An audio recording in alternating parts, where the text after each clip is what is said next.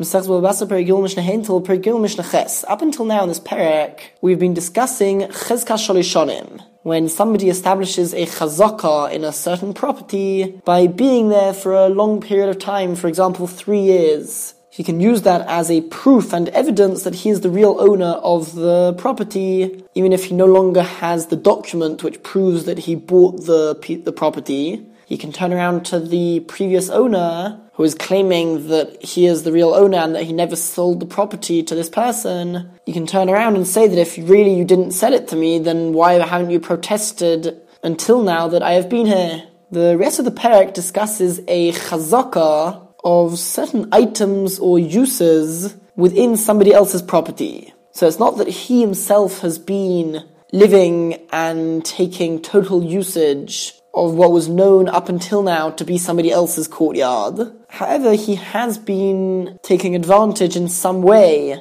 of somebody else's property, and the question is if he can use that as proof that he has the right to do so, that the owner of the other property either gave him permission or sold him the right to use this part of the courtyard for what he wanted. Alternatively, according to others, this chazaka could even be the reason why he's allowed to do it. According to some, the things which we're going to mention, even if one does it just one time, he fixes something one time in somebody else's property for his own use, if the other owner does not protest even once, it could be that we look at that as him giving permission to the other person to have this in his property. So the Mishnah begins, the following things do establish a chazaka if they are placed in the other person's property. And the truth is this specific Mishnah is talking about a courtyard which is owned jointly by 2 different people. Reuven and Shimon both share a courtyard, and one of them puts things in the courtyard. And the question is, does he now have a chazaka of putting those things in the courtyard that the other person would not be able to protest to this person putting those things in the courtyard? And there's going to be another list in the Mishnah, the list which comes first, of things which do not establish a chazaka, and even if at the beginning, when they are first placed there by, let's say, Reuven, Shimon does not protest. Later on, if Shimon decides that he does not want Reuven to continue using the courtyard in that manner, then Shimon can protest. What would those cases be? If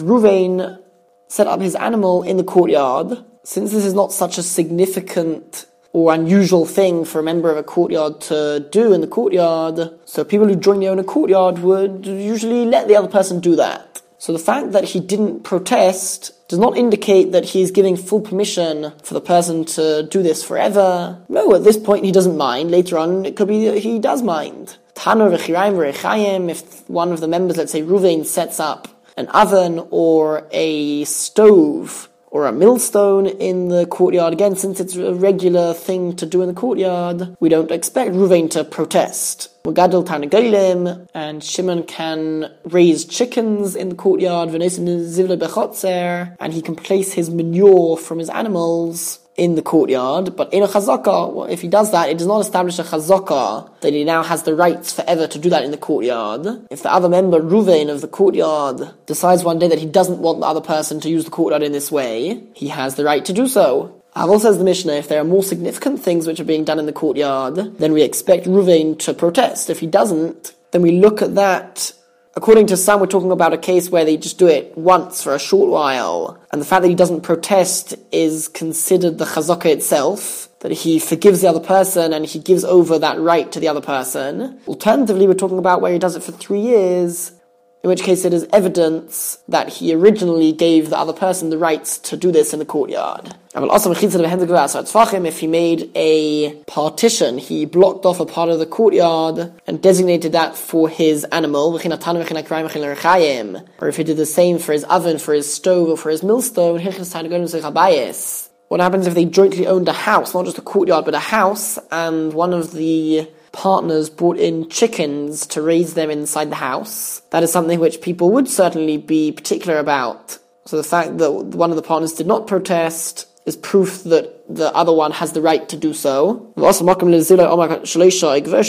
if one of the partners, again, cornered off a place to place his manure in the courtyard, and the way that he cornered it off, either Omik Shleisha, it was 3 tefachim deep, the area which he designated. He dug down into the courtyard a little bit, or this mini fence that he made was at least 3 tefachim high, that would be a chazaka if the other one does not protest, because this is something which people would generally protest if they have the ability to do so. So the fact that he didn't protest is an indication that he actually gave the other person the right to do this, or that right now, by not protesting, he is giving the other person the right to do this. Mishnah Vov. This Mishnah discusses not a courtyard which is jointly owned by 2 people, but a courtyard which is only owned by Ruvain, and whether Shimon establishes a chazaka by having certain things in Ruvain's courtyard. Hamarzev, a gutter.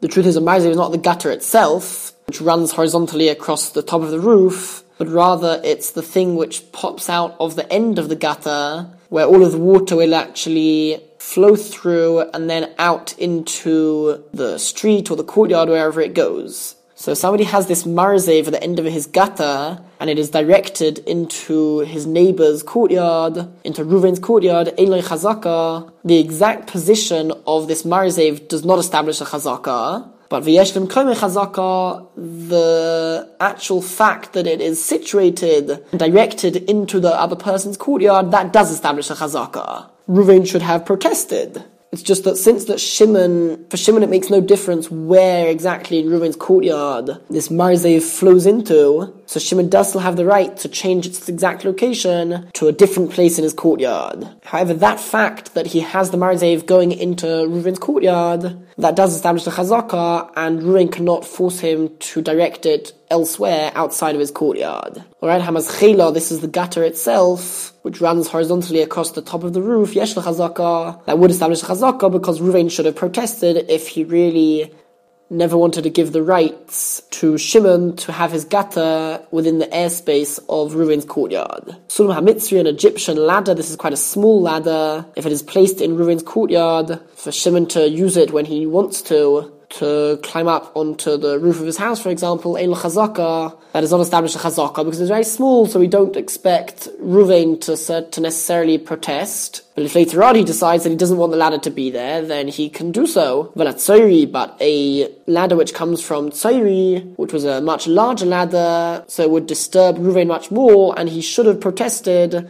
So the fact that he doesn't protest indicates that Shimon has the right to do this, and therefore yesh chazaka, it would establish a chazaka for Shimon that he has the right to do that in Reuven's courtyard. Chaloin hamitzris, an Egyptian window, which again is rather small, and we're talking about where it is above 4 amos from the ground. Ein chazaka does not establish a chazaka, velat tzoiris, but a tzoiri type window, which is much larger, yesh chazaka, that does establish a chazaka. Meaning, if somebody makes a large window, Shimon makes a large window in the wall of his house, and Reuven later decides to build something, let's say to build another building or sort of house within his courtyard. Now in general the halacha is that somebody who has a piece of property and the neighbor has a window which gives him the ability to look into the other person's property, so because of hezek re'iyah, the damage of privacy, the breach in privacy, so Reuven would be able, the owner of the house would be able to force the person who has this window in the other house to close up the window or to position it elsewhere. Now, if Shimon, in our case, makes a window in his house, Reuven should have already now thought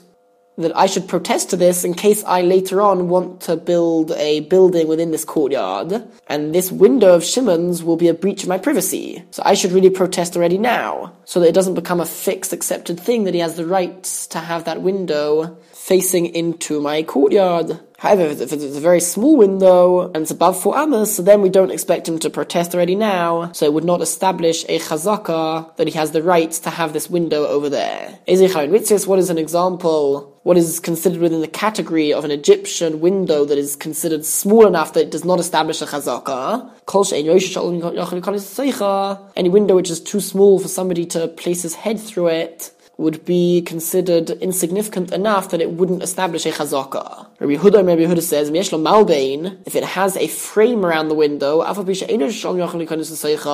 even if a person's head cannot fit through it, it's a very small window, since it has a frame around it, that shows that Shimon is intending to keep it there on a permanent basis. even for later on when Ruvain will plan to make a building within the courtyard, and therefore hires a chazaka, it would establish a chazaka already from now, even though it is a small window. Haziz, a window sill, which is on the outer side of the window going into Ruvain's courtyard. A tefach, if it is up to a tefach, that actually means that it's either a tefach or wider, yesh le chazaka, that would establish a chazaka, because Ruvain should have protested, v'yachal imchais, and he is able to protest to Shimon putting this going out into Ruvain's courtyard because it's his own airspace. It's considered to be within his courtyard. However, pachis mitefach, if the windowsill is less than a tefach wide, then ein chazaka. Firstly, no chazaka is established because we don't necessarily expect Ruvain to protest. It's considered quite insignificant and doesn't disturb him. And in fact, the ein yachal imchais, because it's such an insignificant thing, Ruvain is not able to protest to Shimon putting it there because it doesn't really affect him, and so it's not included in his rights to that property.